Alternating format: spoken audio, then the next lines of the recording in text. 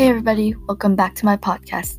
Now in today's podcast, we are learning how to solve quadratic equations by graphing.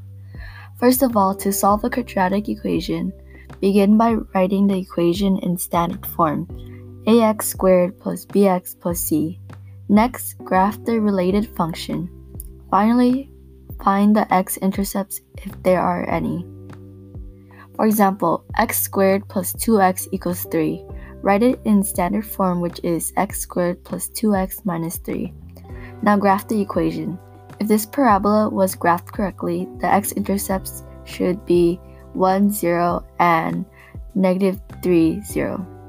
The x-intercepts are the solutions to the quadratic equation, so the solution to x squared plus 2x equals 3 is negative 3 and 1.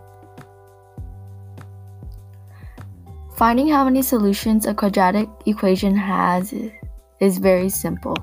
If the graph has two x-intercepts, then there will be two solutions. If it has one, then there will only be one solution.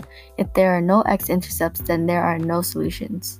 If you enjoyed this podcast, remember to follow if you haven't already and share this with everyone you know. Thank you for watching and see you on the next one.